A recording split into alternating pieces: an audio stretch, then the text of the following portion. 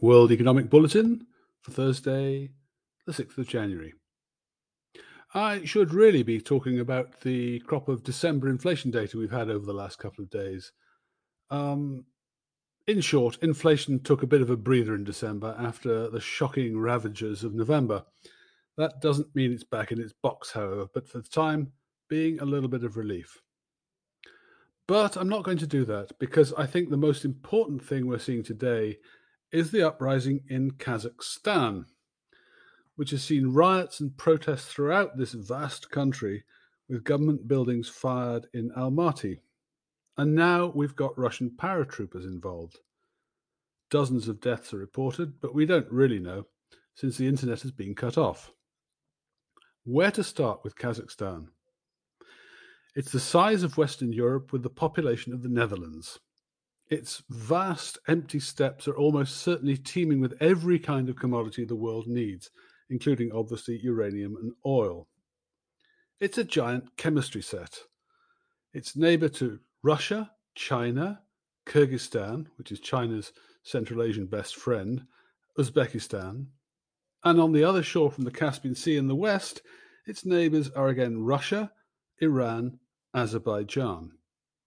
In other words, it's strategically the one Central Asian country that really matters. A few years ago, I spent a couple of weeks in Almaty being paid to frame an obviously futile, indeed crazy investment scheme based on the Kazakhstani consumer sector. Yes, truth is stranger than fiction. I left with a few thoughts. First, the mountains outside Almaty are dazzlingly beautiful, and you can get up to them via ski lifts. Extraordinary.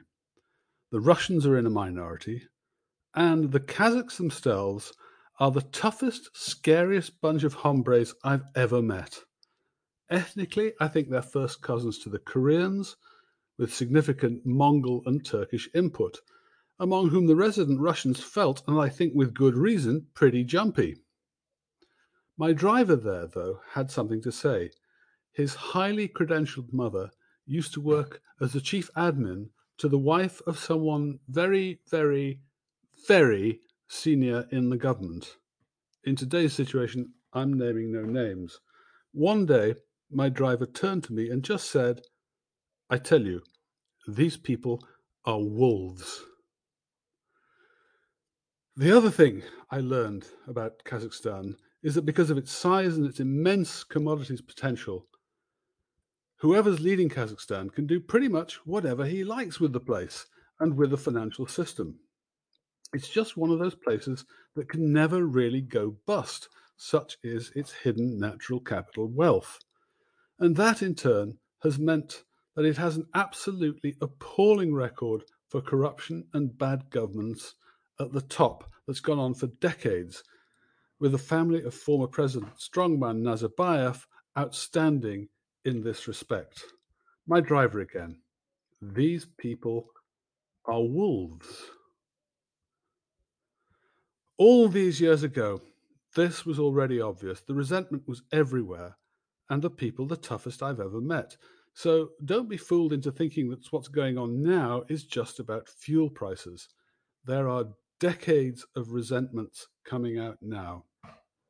Strategically, Kazakhstan is absolutely central to Central Asia. Now that it is unstable for the foreseeable future, that's a bad headache for all of its neighbors Russia, China, Iran, etc., etc. A bad day, then, a really bad day for Mr. Putin. And for now, I'm going to leave it there, but clearly I'm going to be following this in future. Well, that's it. I hope you found it useful. If you like it, please subscribe. And of course, you can always find out more using the Cold Water Economics Substack page, which at present is free. Thanks. Bye.